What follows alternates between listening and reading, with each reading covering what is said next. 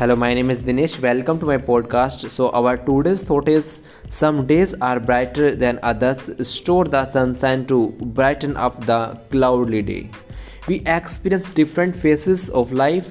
There are days when everything goes the way we desired and we start loving our lives. There are others day when things do not work out and the same life seems like a burden. The truth is that life is a series of events. If we embrace every day of life equally, clouds and sun both will look the same. If you have tried your best and have decided to quit, don't see it is as giving up. An end can bring a start to something that may change your world.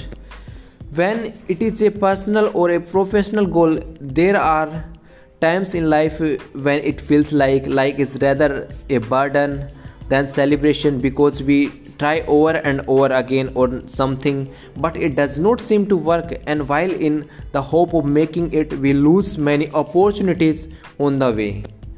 At that time you may decide to call it a quit, but you should never see it is as your defeat. Give your best in everything you do with a positive mind, but when things does not work out, don't be afraid to step back to observe, analysis and find another way out for you. Positive thinking, positive life.